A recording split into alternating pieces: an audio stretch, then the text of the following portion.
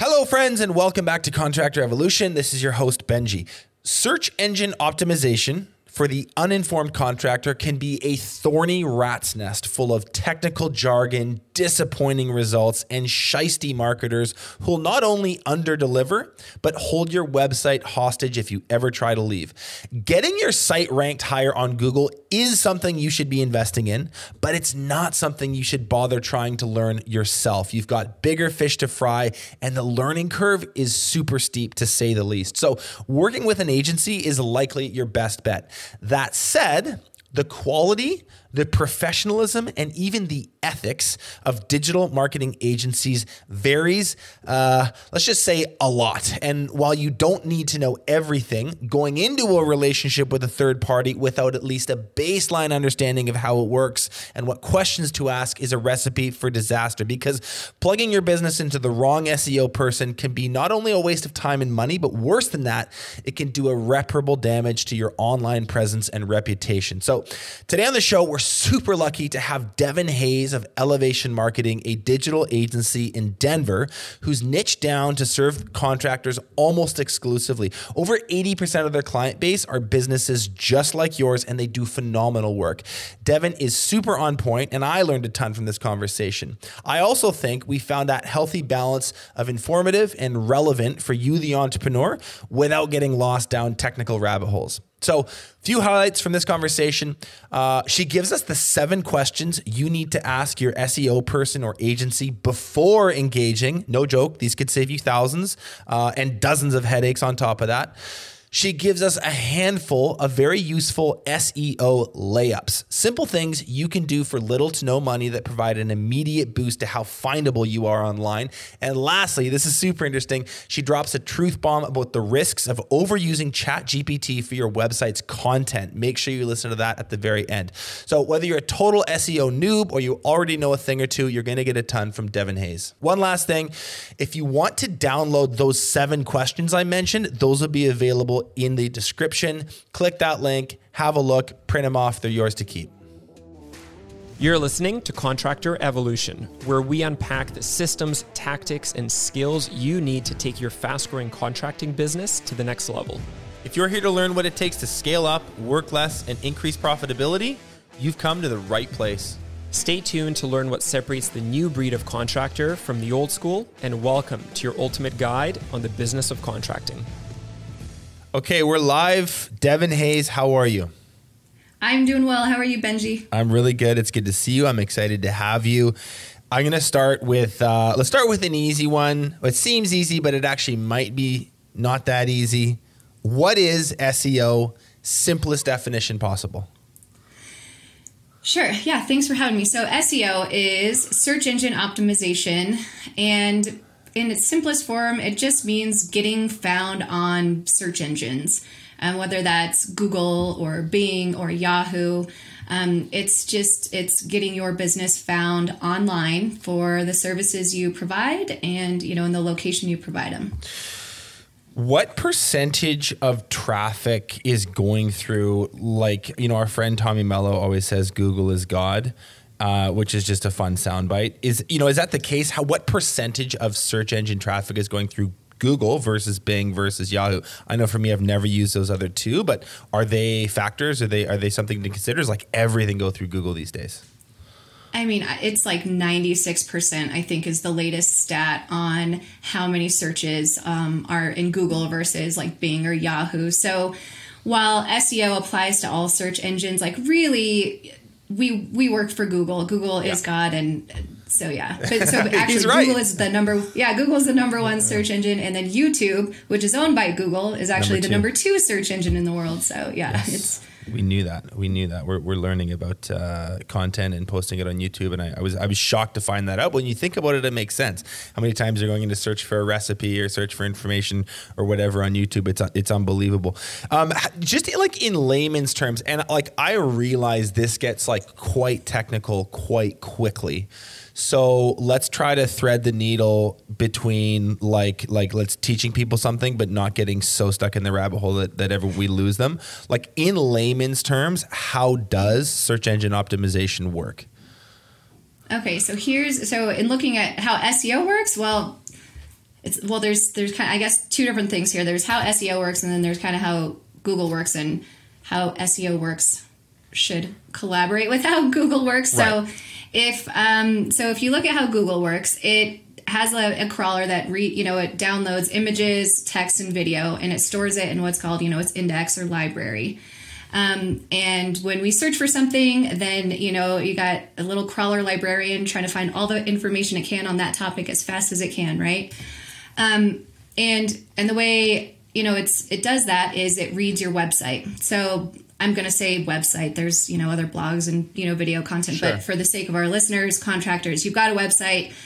Here's how the crawler works within Google. It starts kind of at the top of your website, and it starts working its way down from the site. So on the back end of it, think of it like a recipe card. There's an old-timey recipe card where the ingredients are on the top, and then there's what to do and the steps below. Yeah. The ingredients, that's the back half that we as users don't see. And then the how to do it, that's the thing that is forward-facing to us as users. But Google starts with the ingredients and then kind of works its way down the page of a website. So the way SEO works with Google is, you should be providing information on your website that you want to be found for, and those crawlers are going to crawl your site and then serve them up in the search engine results page. It's actually a really good answer. You're trying to basically optimize the ingredients list on that recipe card to make Google's job easier to find you and know who you are and where you operate and what you're about, so that when people go and search on the client-facing part of Google, they can serve you up to them a little bit faster, a little bit easier. I know there's a lot more there, but is that like a good sort of baseline definition for what this is about?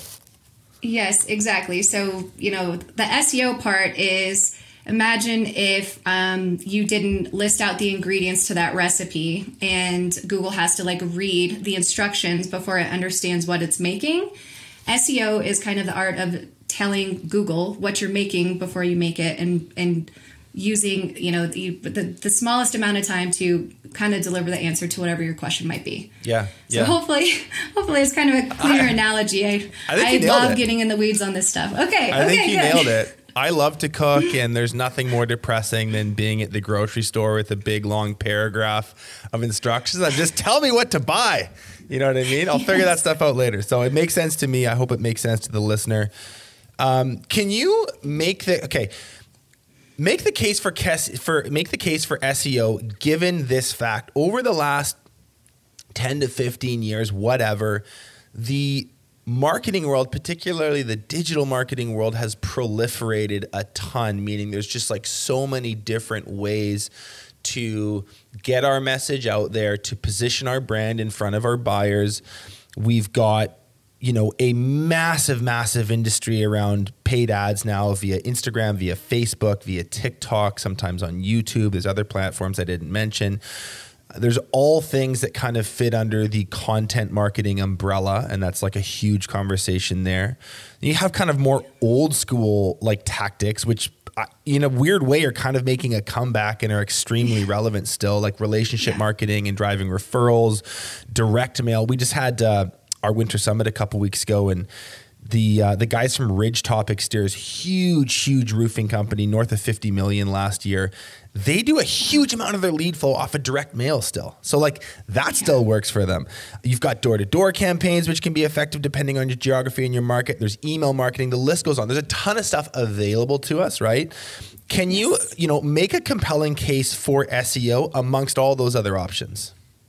Okay, sure. So, SEO, I think, is especially, it's valuable because it's a long-term investment, right? So this form of marketing is valuable if you have kind of the cash flow to invest over time. If you need the phone to ring right now, paid media, direct mail, there's better avenues for that. But if you're looking to mix up your marketing, SEO is a long-term play, number one. So it kind of takes, it's slow and go. It's good to know that. But the reason why I think it's a great investment is because it's something that can't be taken away from you.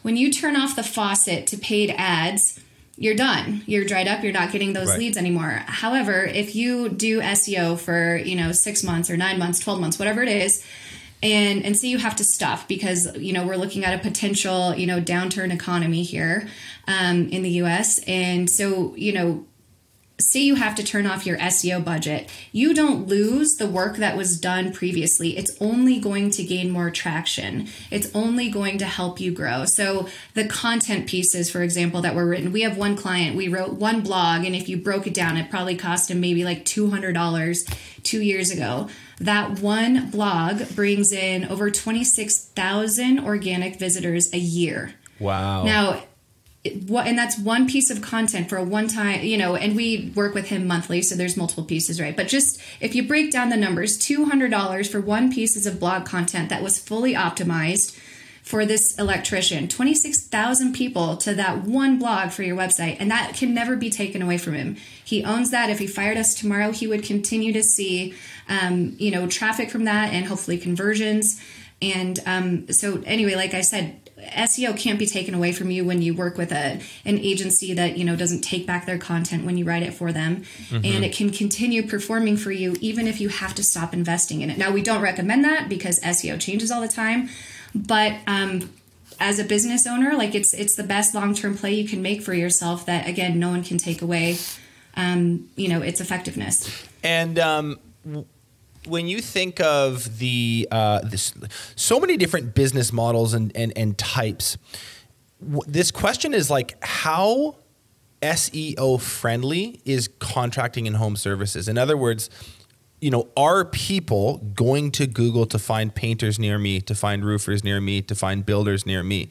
With what we do, like business coaching and consulting and system implementation, we may be wrong about this. Actually, we could have this conversation offline. Like we decided to go heavy into content, and we have, and it's worked really well for us because the market research we did suggested, hey, people actually aren't Googling like system implementation coaches for contractors. The queries aren't there, so don't bother. Now that may have changed. That may have been bad advice, but we'll see.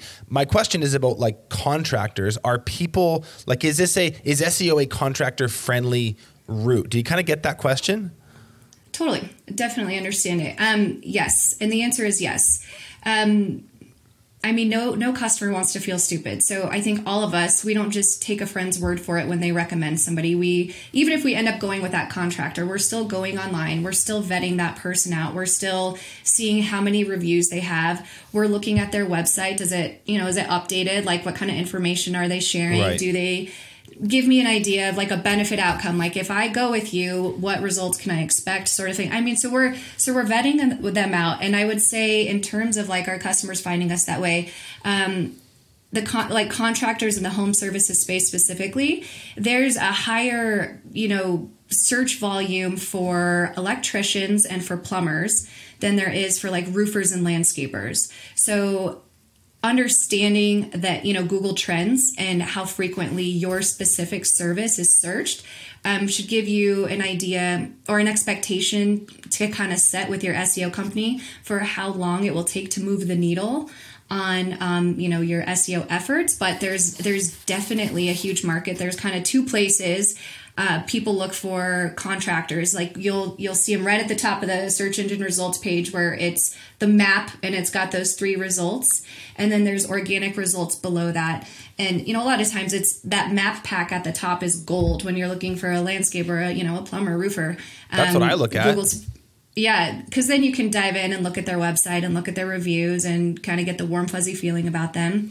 And then, less popular in this space is scrolling down and seeing the organic results, because these major aggregators like Angie's List and Yelp, you see like top 10 roofers or top 10 whatever, and nobody likes to click on those, which is why consumer behavior, we like those spots right at the top of the map pack. So, ranking locally specifically, that's your kind of local SEO work right there is massively important in the contractor space. Mm-hmm.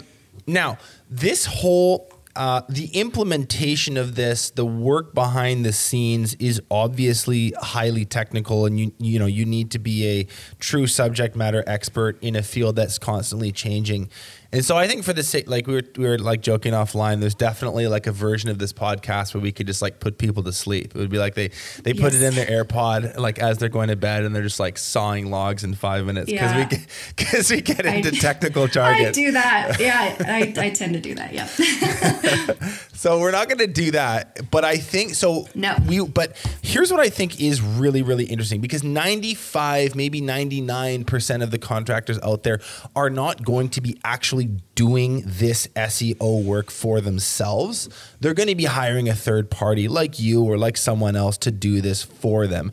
Now, I have heard many, many, many horror stories about this. There's some obviously like some people that do exceptional work and deliver amazing results. And then there's like just a whole sea of jokers that unfortunately a lot of even our BTA members have had a checkered past with, let's say. So I think that the selection and management of the agency that you work with is actually probably a more relevant conversation to have. And you'd mentioned there's kind of like a checklist or a series of questions that you would ask any agency before employing them to make sure that this is the right fit for you, number one. But number two, there's also just like some baseline competent stuff and ethical stuff that you kind of want to get out of the way up front. And if you don't, you can and will be burned, as so many people have before. So let's dive into that part of this conversation, which I think is really fascinating. Yeah, absolutely. And I want to dive into this. I want contractors to be aware, because you're right. Like 99% of people, they're not going to do this themselves. It's highly technical. We kind of have a checklist we put together, but like ahead of that, I just want to say like an easy, like black and white indicator.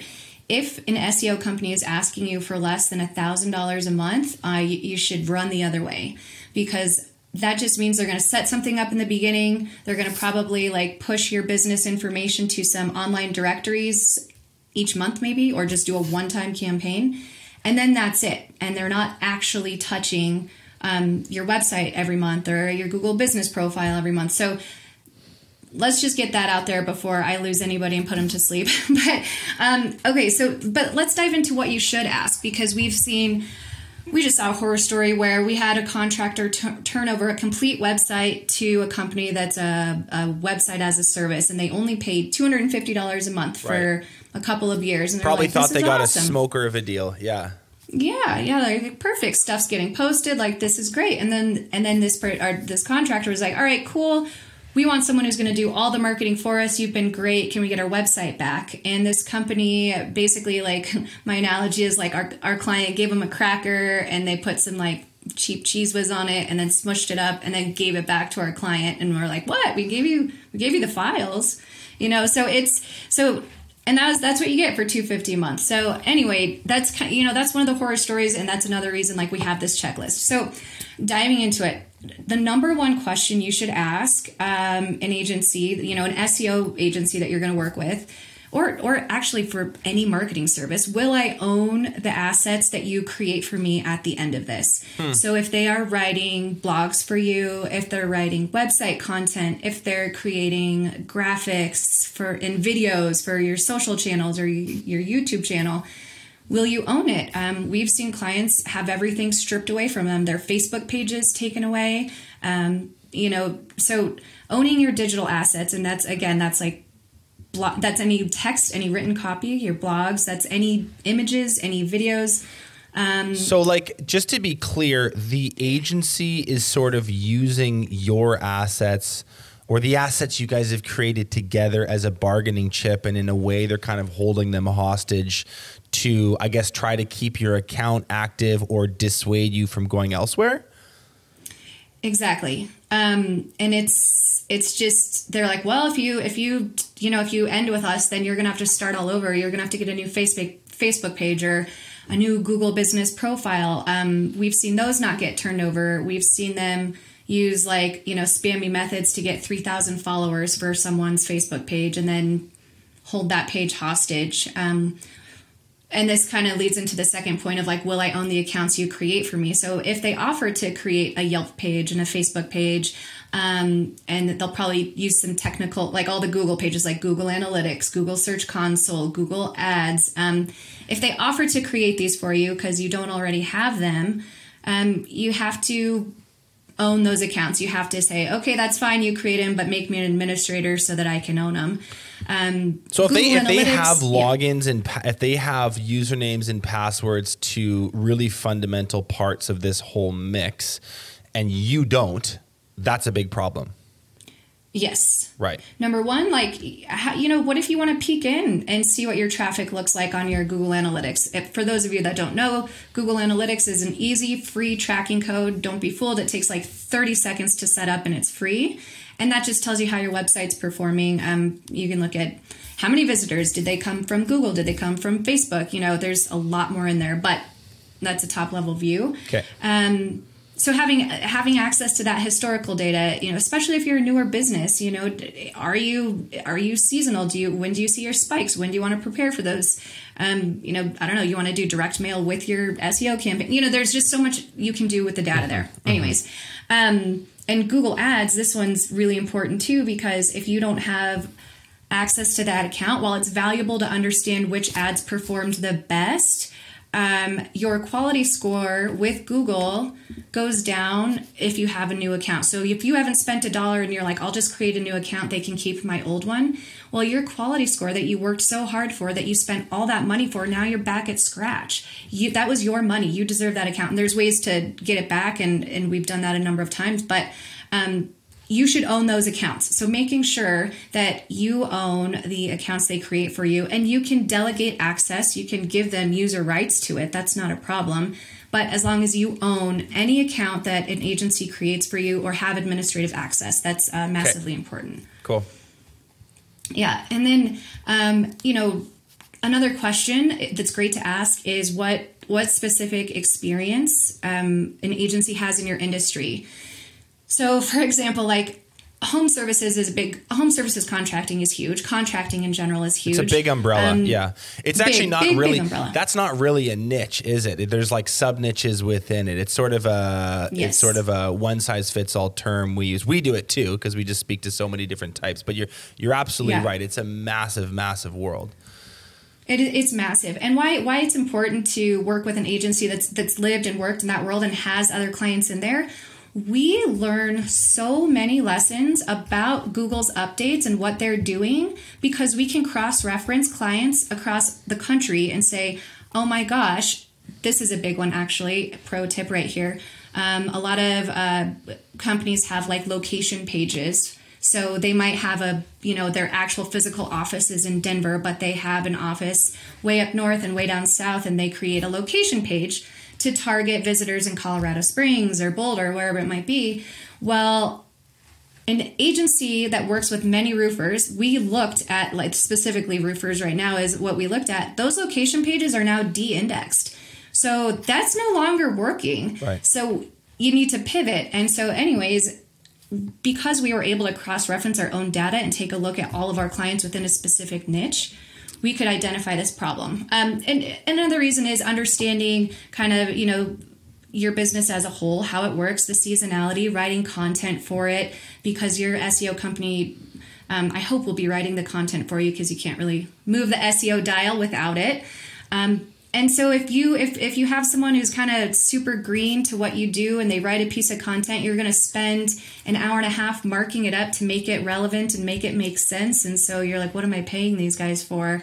It's one thing if they're tweaking like the brand voice and you're like, I don't want to be the friendly guy. I want to be like the macho, super tough guy. I hope nobody chooses that path, but you should tweak it to match your brand voice, but you shouldn't have to tweak it because the content is like completely off base. So understanding your industry is huge. That's my opinion. I'm sure it's subjective as are all things. But. If someone was doing meetings with agencies and wanting to go down this path, and they said, well, we haven't really worked with contractors before, but we've done some e-com and we worked for a car dealership, and they're like basically the same. It's like, they're not. Like tactically, there's a whole bunch of nuance between how this business would get marketed locally versus that business. So I guess, an agency is a business too. They have goals that they want to hit. They want to sell you into contracts and agreements just as much as you want to sell your own clients into the same thing. So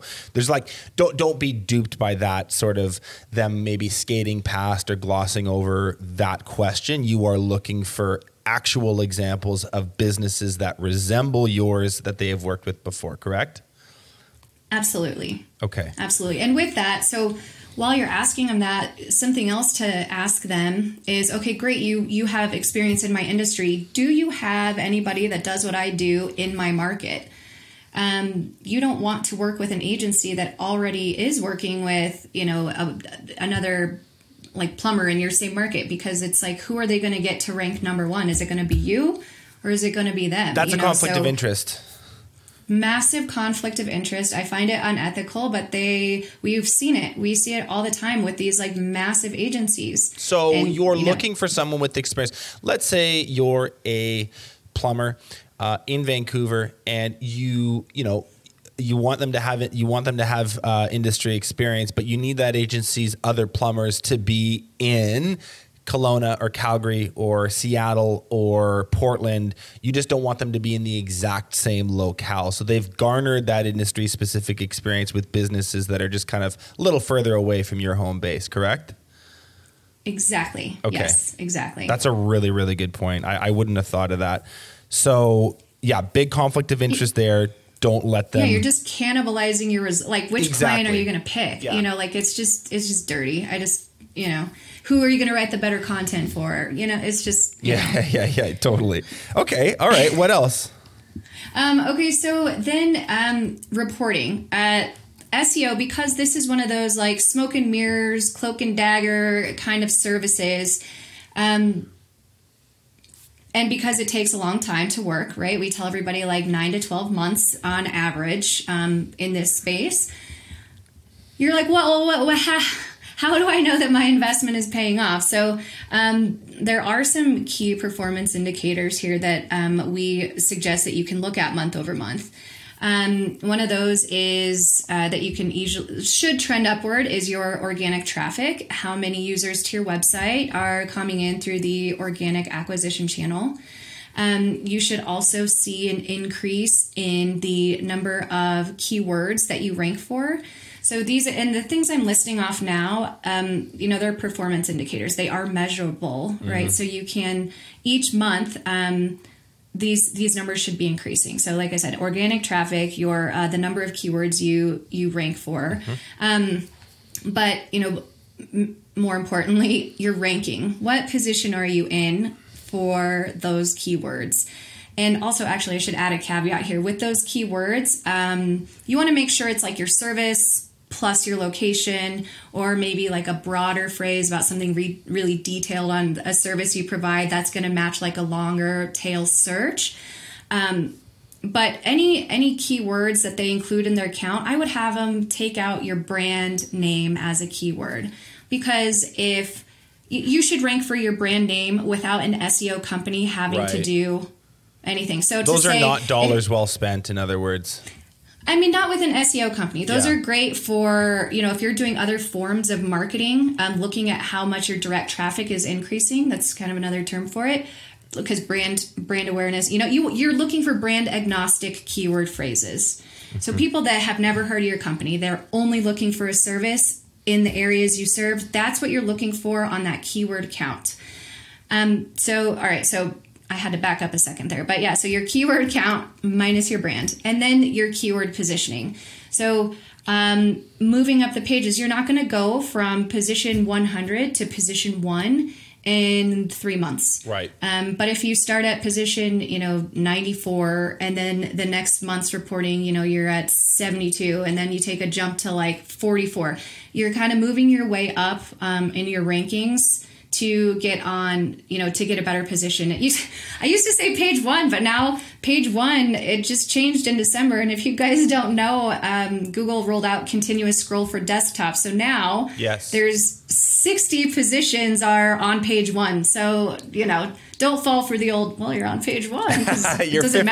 Matter. Yeah, totally. Yeah. So can I actually just, sorry to cut you off, just on the organic traffic thing, so let's be clear about this. Organic traffic means someone has found you via a search engine and clicked onto your site, not someone has been pushed to your site by an ad or an email blast or something else. And I feel like that's one of those things where someone could try to pull the wool over your eyes. Hey, look at all this 100%. traffic on your site. We're doing so well.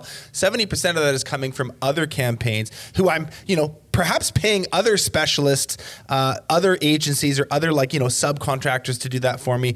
You don't try and take credit for all this traffic, which this really great ads campaign is doing for us. That's not SEO. That's something else, right?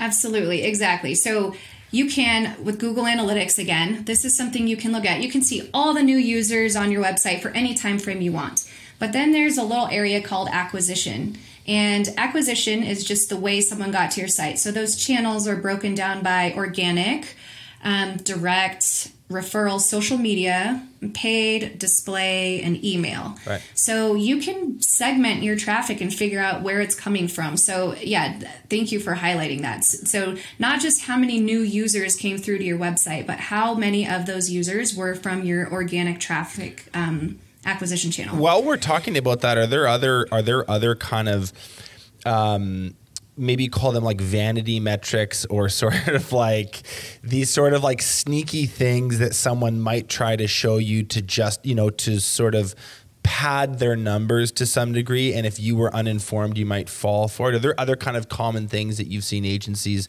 essentially use to pull the wool over the eyes of their clients? Yeah. So what I've seen a lot is they just send like an automatically generated report that has like a ton of graphs and with no explanation, which just is really confusing. If there's in the reporting, what we like to do for our clients is we do a year-over-year analysis, because if I show you growth from say we're meeting in Q3 and I show you this massive growth of, Q2 over Q1, but you're a roofer. Q1 is slow anyway. And so Q2, of course, there's going to be an uptick. So what you really want to look for when you're meeting and looking at this reporting is like a year-over-year analysis. How have I grown from last year at this exact same time? Because seasonality plays a major role in traffic gains. So if they're just showing you a specific time frame, like say Q1, but they don't, or an entire year, and they're not comparing it to the year before, well, how am I performing year over year? Did I improve or am I declining? If we're declining, where, why, how are we pivoting? What's the strategy? Then you can kind of inform yourself instead of just like seeing graphs and charts. The easiest, most simplified way to kind of look at that is just year over year. Are we growing year over year? You know? Mm-hmm. And so that's a good point. The broader time scale is going to give you much more substantial information than just these quick little blips as a result of seasonality. And I could totally see someone trying to maybe pounce on that and again be like, hey, that's great work we did. It's like, no, it's just like, this is the busy season, dude. Were there any other KPIs, or should we move on to one of the other questions? There's just a couple others. I would say, your website speed. And I think you're working with an agency, they should be improving your website speed, hopefully month over month, or maybe they just do one big push.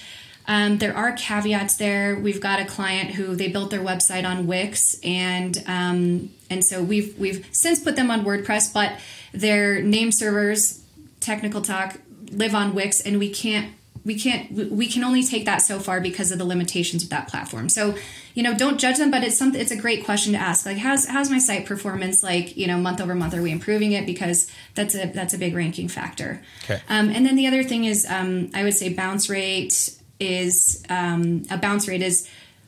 do they leave your website within 30 seconds or do they click through to a second page? So you could look at page views or bounce rate to see the quality of the content that your SEO company is producing, because the goal is to keep them on page to help them convert. So that's, that bounce rate thing, just to clarify, like that is essentially telling you, is that sort of like homepage that they're landing on compelling enough to keep them there? Or is it really boring and dated and look old, and then someone goes, yeah, like this doesn't look like, this ain't it, I'm going to go back and search for someone else?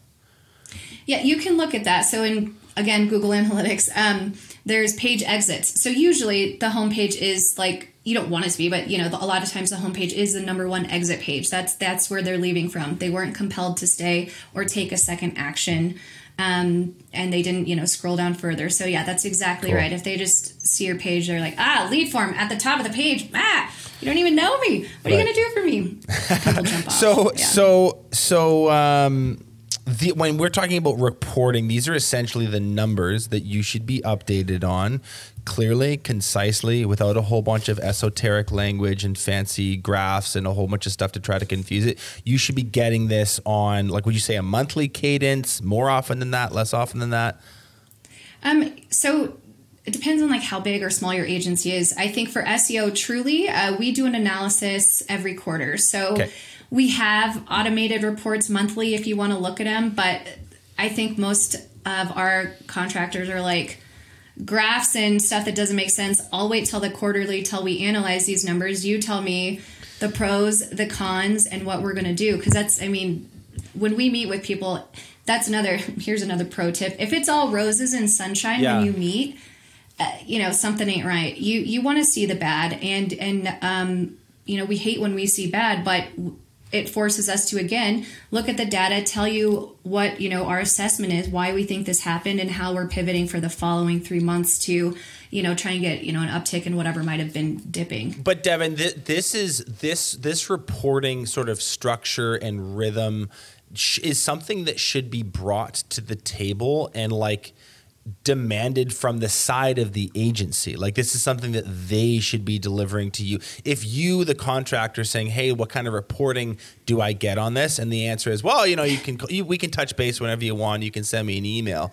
That's a bad answer. Like, this is a formal thing that is in the calendar. There's a purpose. Yes. There's outcomes for these meetings. It's delivered exceptionally well and very methodically through time. This is just like a good indicator that you're working with a professional, very high quality organization versus one of these maybe fly-by-nighter shops. Absolutely. Because SEO does change. It changes all the time. And so if you just have an agency that's sending you these automated reports that you probably never look at, as a client, you got to think, well, sure, I see these KPIs. Okay, say they're doing you see increases in keywords and you see increases in traffic, but those are all KPIs. What about the quality of the leads? What about their actual performance? So meeting with your SEO company, you can figure out what your ROI is versus just looking at KPIs, right? Sure. How is this investment working for me? And when it should feel like a partnership. And so when you sit down with them and we say, hey, here's a great example. One of our electricians that we love in North Vancouver there, we meet with him once a quarter. And is it Sean? Even at Sean at TCA Electric. Shout out to Sean Tobin if he's listening. Oh my gosh, he's the best. He's the best. So a couple years ago, he said, guys, my business focus is now on EV charger installation. I want to dominate for that. And we're like, 10-4. Yeah. So that changes our entire content plan. That changes a lot of it changes how we position him in a lot of different ways. And with local SEO on the back end of the website, the things that crawlers see, but you don't, the content that we're producing, what we do on social, frequency, all these things, it changed the competitors we're tracking and who we're monitoring, and having that relationship with him and this partnership and not automated reporting, we were able to say, all right, we got to pivot our content strategy and have it match his goals versus, someone that maybe you don't check in with. And if you're not meeting with your SEO agency, they're not helping you achieve what you want to achieve within your business. So it's a great point, right? This is a good example of how strategy needs to merge with tactics. And Sean has a strategy that he's thought about and wants to go and implement. And if your SEO is just kind of like, half-ass whirring along in the background without understanding that, there's so much that is unavailable to you, and it's not actually serving that really high level strategy that you want to go execute. So it's a great example. Let's move on to what are the other questions on this checklist, and then I want to get to these SEO layups too. This is a really great part, but I think there's a couple of things, a little bit more due diligence you would go through, right? Yeah, a little due diligence for sure. If your SEO company recommends building a new website and you have to go down that rabbit hole, there's just some questions in there you want to ask. You just want to make sure it's mobile responsive. You want to make sure that what's your site architecture going to look like? In any SEO company worth their salt should be able to lay out your sitemap and tell you kind of a strategy for why they have whatever items in the navigation. Will they include, the contact forms, thank you page, which is kind of how you can track conversions in Google Analytics, as if they end up on that thank you page. So things like that you wouldn't know to ask for. Like, I don't know like a difference in like the pitch of a roof, so I wouldn't expect contractors to know to ask like, are you building a thank you page with my website? But that's how they're going to track your goals in Google Analytics. So you want those form fills and those conversions. So those are just some things that come to mind. You want to make sure they're putting Google Analytics on there and Google Search Console. Again, not trying to get in the weeds, Google Analytics, that's how users are using their site once they're on there. Google Search Console, you can see just how you're performing on the Google search page if they don't click through to your site. And then kind of the last one, what's your termination clause? Are you gonna ask me for a bunch of money if I decide to leave? At our agency, we have a 12-month contract, but that's because we spend a lot of money up front in an SEO startup. So we kind of like to have that security that, you're going to stay with us at least 6 months. But if you are not happy and it's not warm and fuzzy, like for us, we're like, cool, we don't like that. We especially like, we don't know what's coming up with the economy, and maybe you're a smaller business. We understand. We don't ever want to take somebody's money that doesn't enjoy working with us. So just understanding that termination clause and that you're not going to get kind of screwed in the end. Is there lots of funny business in these termination clauses, or maybe there isn't a termination clause at all, and so then they're kind of making it up at the end? Like, what have you seen happen there? We mentioned the holding assets hostage thing at the beginning, but is there other stuff that kind of goes awry near the closeout of a contract? Yeah, we've seen companies hold entire websites hostage, just saying that they own them and all the even though this contractor paid for all the content that was on the website, they were saying that it was all theirs. So that kind of goes back to owning your assets. But we've seen like a 90-day termination clause, which is like a really long time. That's like a fraction of what it takes for an actual SEO company, to start you those first 3 months. You could have your initial setup done with somebody else. So just kind of holding you hostage in a lot of different ways. So understanding what those ways might be up front will save you kind of some of the pain and suffering. Really simple question on these, however many it was, these questions from digital assets to accounts to, experience with other companies and the rest of them. Are these things that you want in writing in some form, especially some of the more like clause ones? Like, is this something that's in the agreement or the contract that you would sign off on when you initiate? That's funny. I haven't seen any of the contracts from like a big agency.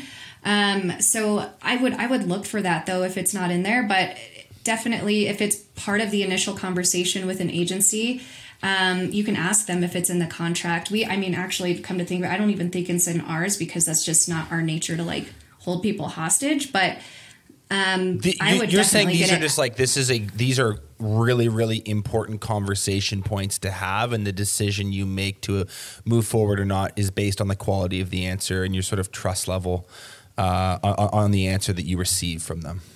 Yeah, and certainly, I'm sure they would add it to the contract if it wasn't already in there that would state that you would own those assets. But you would kind of want to own them if you can help it, from the beginning, have access to it, and just kind of avoid Because see, what we see is when clients start asking, they're about to break up with someone, then agencies get squirrely and they're like, oh, they're going to break up with me. Oh, they're going to break up with me. Here it comes. Nope, I'm not going to give you your stuff. I'm not going to give you your favorite sweater. Like, yes. Yeah, holding on to these records, you cannot have them. Yeah, that's funny. Totally, yeah. That was really, really like a phenomenal sort of list and very thorough, very exhaustive. I feel like that's going to save people headaches, lost sleep, and potentially thousands or tens of thousands of dollars. I also wanted to just pick your brain on when we are blessed enough to have subject matter experts on, I'm always looking for like low budget upgrades. And so like, we were talking offline. You're like, oh yeah, there's some SEO layups that are just like total freebies that anyone can do immediately for little to no money that boosts that findability. So do we want to maybe just rattle those off too at the end here? Yeah. So these are all kind of based on your Google business profile. I think at this juncture, most contractors have one of those and they own that asset. So these layups all this is all based around your Google business profile, because this is like the key factor in ranking at the top in that little map pack. So what you should do, number one, your category. So there's a Google business profile category. Everybody chooses one. Sometimes we see contractors choose 5. They're like, oh, I'm a contractor, so I should choose electrician and subcontractor and general contractor. Because they do a bunch of different services. They kind of can't help themselves. Like, I do so much. It's like, no, don't dilute it. Absolutely. That's exactly the problem, is that it dilutes the effectiveness of your primary category. So check your categories on the back end. If you have more than, I would say 2, but if you have more than 4 or 5, like, you got to cut a couple of them off. Like, GC is so broad. I mean, are you really like out there, doing these giant government contracts for like $2.5 billion a year? I mean, do you want that? Like, what's your primary service? Like, what do you want to be found for? So you might be able to do that, but if you're an electrician, stick to electrician and, whatever, you know what I mean? Like, just narrow it down. So I would say 2 categories at max, maybe 3. You might take pride as a business owner. You might take pride in your versatility and your large tool belt and your huge skill set, and you should. We're not knocking that. We're saying in the context of what makes it easy for Google to find you, just sort of dumping all these services is not a good idea. Absolutely. You just dilute your authority for your primary service. Okay. So that's number 1. Check that. Number 2, simple layup is posting to your Google business profile every week. Like, I don't care if you're at a job site and you take a picture of material on the ground with your phone and upload it to your Google. There's some wood, business some profile. nails. Yeah. Look at nails on the ground. Got to pick those up. So obviously you want to be a little bit more poetic with it. But sure. Recently, I think everyone's seen that Google moved your editor for your Google business profile into Google itself, right? So now you can click to make edits and upload posts from there. Well, why would they do that? They are measuring your engagement, both you and your customers. Why would they make it so much easier for you to access? That's what we're looking at in 2023. So post frequently, post once or twice a week, and make sure you do it from a location where you want to continue working, because those images are geo-tagged and naturally. So, there's a way to do it if you create an image in Canva, but that's a rabbit hole. Mm-hmm. Okay, so something else, this may sound super cheesy, but there's an FAQ on your Google business profile, and you can ask yourself a question and you can answer it yourself. So you don't have to log out and log in as another profile. So you can post a question and then you can also answer it. So make the question something, it can be really broad, like, do you do EV charger installation? And then you can answer that question yourself, as thoroughly as you can. And you can go through and do that for all your FAQs, because you have to think of, we've talked about how Google is God and Google is a massive narcissist. So Google is going to scrape its own products before it looks to your website or any other third-party website. So the more times you can make yourself an authority on your service in your location in as many different areas as possible before Google has to find that information somewhere else, the better off you are. You might have an FAQ on your website. Great. Put it on your Google business profile. Right. And then this is another one that I'm sad to share because our competitors are not doing it, but we are. So this is what you got to do. On the back end of your Google business profile, there's an area for services, and naturally, home services contractors, you fill this out, which is great. But you'll notice that it doesn't appear anywhere on your forward-facing Google business profile. That's only on the back end. It's still being read, so you should still do it. But products are forward-facing on that Google search engine results page. So what you're going to want to do is create a product for every service that you provide and add them in reverse order of importance. So the first one you add should be your lowest priority. If you don't want to do repairs, shove repairs as the first product that you add to your profile. And then your most, your top priority, if it's, whatever it might be, if it's EV charger installation, make that the last product that you add to your Google business profile, because that's what's going to be forward facing, because then everything you add after that kind of pushes the products down. Interesting. So you actually like upload it in reverse order, because then when it goes to the public facing, it displays it in the opposite order. Yeah. So it's just opposite displays day, the basically. most recently. Yeah. So it's like it displays the most recently added product. I see. Okay. And within that product, you can write like a 600-word description. So that's another opportunity for you to tell Google, you are the authority, you are the best electrician, you provide this service, and you can talk about where you provide the service. And if you do like repairs and installation for this thing, you have 600 words that Google is going to look at before it even jumps to your website for the exact same information. So that is, that's gold right there. And it takes some work, but it's well worth it, and we've seen it pay off more than a lot of other things that we've done for local SEO lately. I love this kind of like hacky stuff that's just like easy to do and creates a result. Was there anything else on this sort of SEO layups list? I mean, that's huge for local, and that's like the most important for home services. But I would say if you could only do like one other like massive like SEO thing, it's really your website speed and performance. So have your web developer, ask them, how fast is my website? Is there anything we can do? And just have them take it from there, because that it's part of Core Vitals, which is another Google thing, and Core Vitals is a ranking factor. So the faster the website, the better, because again, you got to think about those crawlers trying to understand what your site's about. But better yet, they're there to provide the best user experience for their searchers. So if they serve you up as number one, but then your website takes 8 seconds to load, that's a poor UX, and you're going to get pushed down, those rankings and penalized for having a slow site. Okay, last question for you, Devon. Everyone right now is talking about ChatGPT in the context of contracting businesses like the ones we work with. What is a tool like this and all the competitors of it, which are going to come out? If you think this is the be all end all, just wait. There's going to be a whole bunch of other things hitting the market that are similar. What use cases is this really, really good for a contractor? And then are there some that could absolutely screw you if you don't know what you're doing? Yes, completely. So let's talk about how AI content writers, ChatGPT specifically, can really screw over a contractor or anybody. So if you think that ChatGPT can write your website content for you, and you're going to do it for free, and you're going to save all this money, you are sorely mistaken. I'm in an SEO mastermind group, and we have people that tested this. And what happened was the content from ChatGPT, some of it altered 50%, some of it not altered, some of it altered 20%.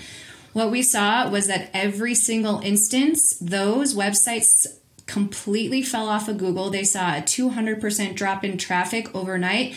And half of those people in this test that we did got blacklisted from Google. So that is reason enough to not take a shortcut using ChatGPT or any AI content. Even though you can modify it and you can tweak it, you are going to be so sorry that you did that. Because Google knows. Google can tell.